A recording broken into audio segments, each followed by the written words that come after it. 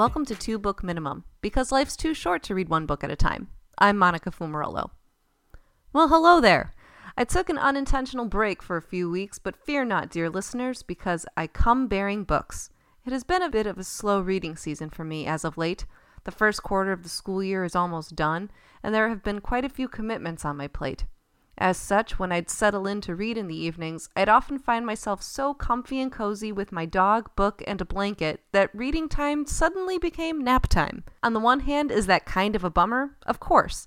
I like what I'm reading. I've been enjoying the plots and stories and characters, and I dearly want to know what happens next. But also, isn't that kind of what this time of year is all about? In the part of the U.S. where I live, the temperatures dropped overnight this past week. I was sweating on Monday and bundled up in a sweater by Friday. The bright, beautiful leaves adorn the trees for now, while Halloween decorations are popping up, offering ghouls and giggles. Heck, even Ed Sheeran, one of my favorite musicians, just released an entire album full of fall vibes called Autumn Variations.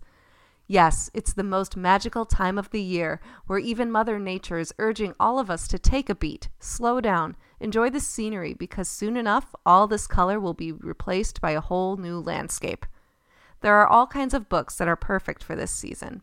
There's dark academia and horror and murder mysteries, but in this episode, I'm sharing my thoughts on 2 books from a relatively recent subgenre that I've come to adore in the past few falls. Cottagecore, cozy, witchy romances. I'll be talking about a release from earlier this year, The Modern Girl's Guide to Magic, but first is the book that got me into this whole realm in the first place, the Ex Hex.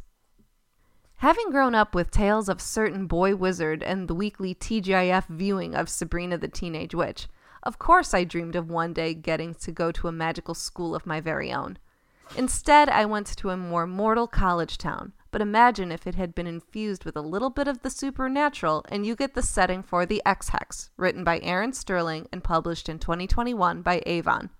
When Vivian was a student at the magical college in her hometown, she quickly fell in love and was promptly heartbroken by Rise Penhallow, a descendant of the town's founders who was only around briefly as a foreign exchange student of sorts. Fueled by devastation and a bit of vodka, she reacted pretty much exactly the way you'd expect someone to in her situation. She put a curse on him. In her defense, she didn't think it was real or that it would actually work. But 9 years later, when Rise comes back to town to deal with the local ley lines, it turns out that Vivian and Rise have a hex to break, some unfinished business to attend to, and more than a few unresolved feelings.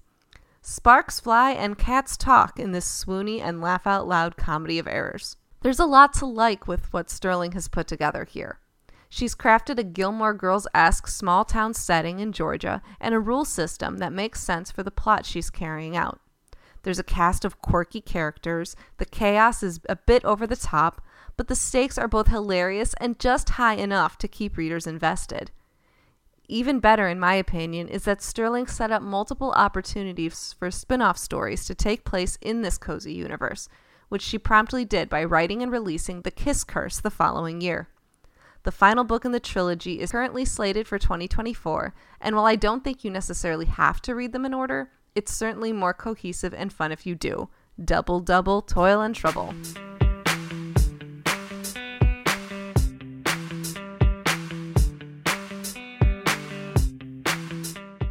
Light magic stories are often centered around an outsider, someone who doesn't quite fit in, who is trying to find their place. Mishaps are bound to ensue along that journey, even when magic isn't involved. So if you're going to add that into the mix, there's even more hijinks to contend with, as is the case in The Modern Girl's Guide to Magic by Lynsey Hall, published by Bonnie Doon Press in 2023. Aria does not exactly have a natural talent when it comes to her abilities as a witch. Her spells, despite her best intentions, do have a tendency to go haywire. There are only really 2 things she knows for sure. 1, her abilities with magical plants are the one exception to this rule, and 2, she will never forgive the billionaire mage Callan Hawthorne for destroying the property where her dearly departed grandfather's spirit had still been accessible. Of course, now that we know these things, the plot that unfolds can only go one way. A competition is being held in Aria's magical hometown of Charming Cove by an eccentric but highly successful magical gardener, the winner of which will inherit his business and become his successor. Arya and her family need to win to keep their humble apothecary afloat, while Callan is looking to expand his business empire. Will these competitors have it out for one another, or will they be too busy falling for one another? This book was light and, as the name of the town aptly suggests, quite charming. I particularly enjoyed how there were just enough references to pop culture to suggest that these witches exist in a world alongside our own, moving back and forth between them. It's just another town, and boy do you wish you were there. I also loved the whole plants angle. After all, it's nothing short of magical when I'm able to keep a houseplant alive, and by incorporating gardening, it grounded the story in something completely relatable. For those interested, a companion novel is already out, How to Fake Date a Vampire. And that's the story for now. I'm currently reading Champions of Fate by Kendari Blake and rereading The Golden Compass by Philip Pullman. Until next time, happy reading!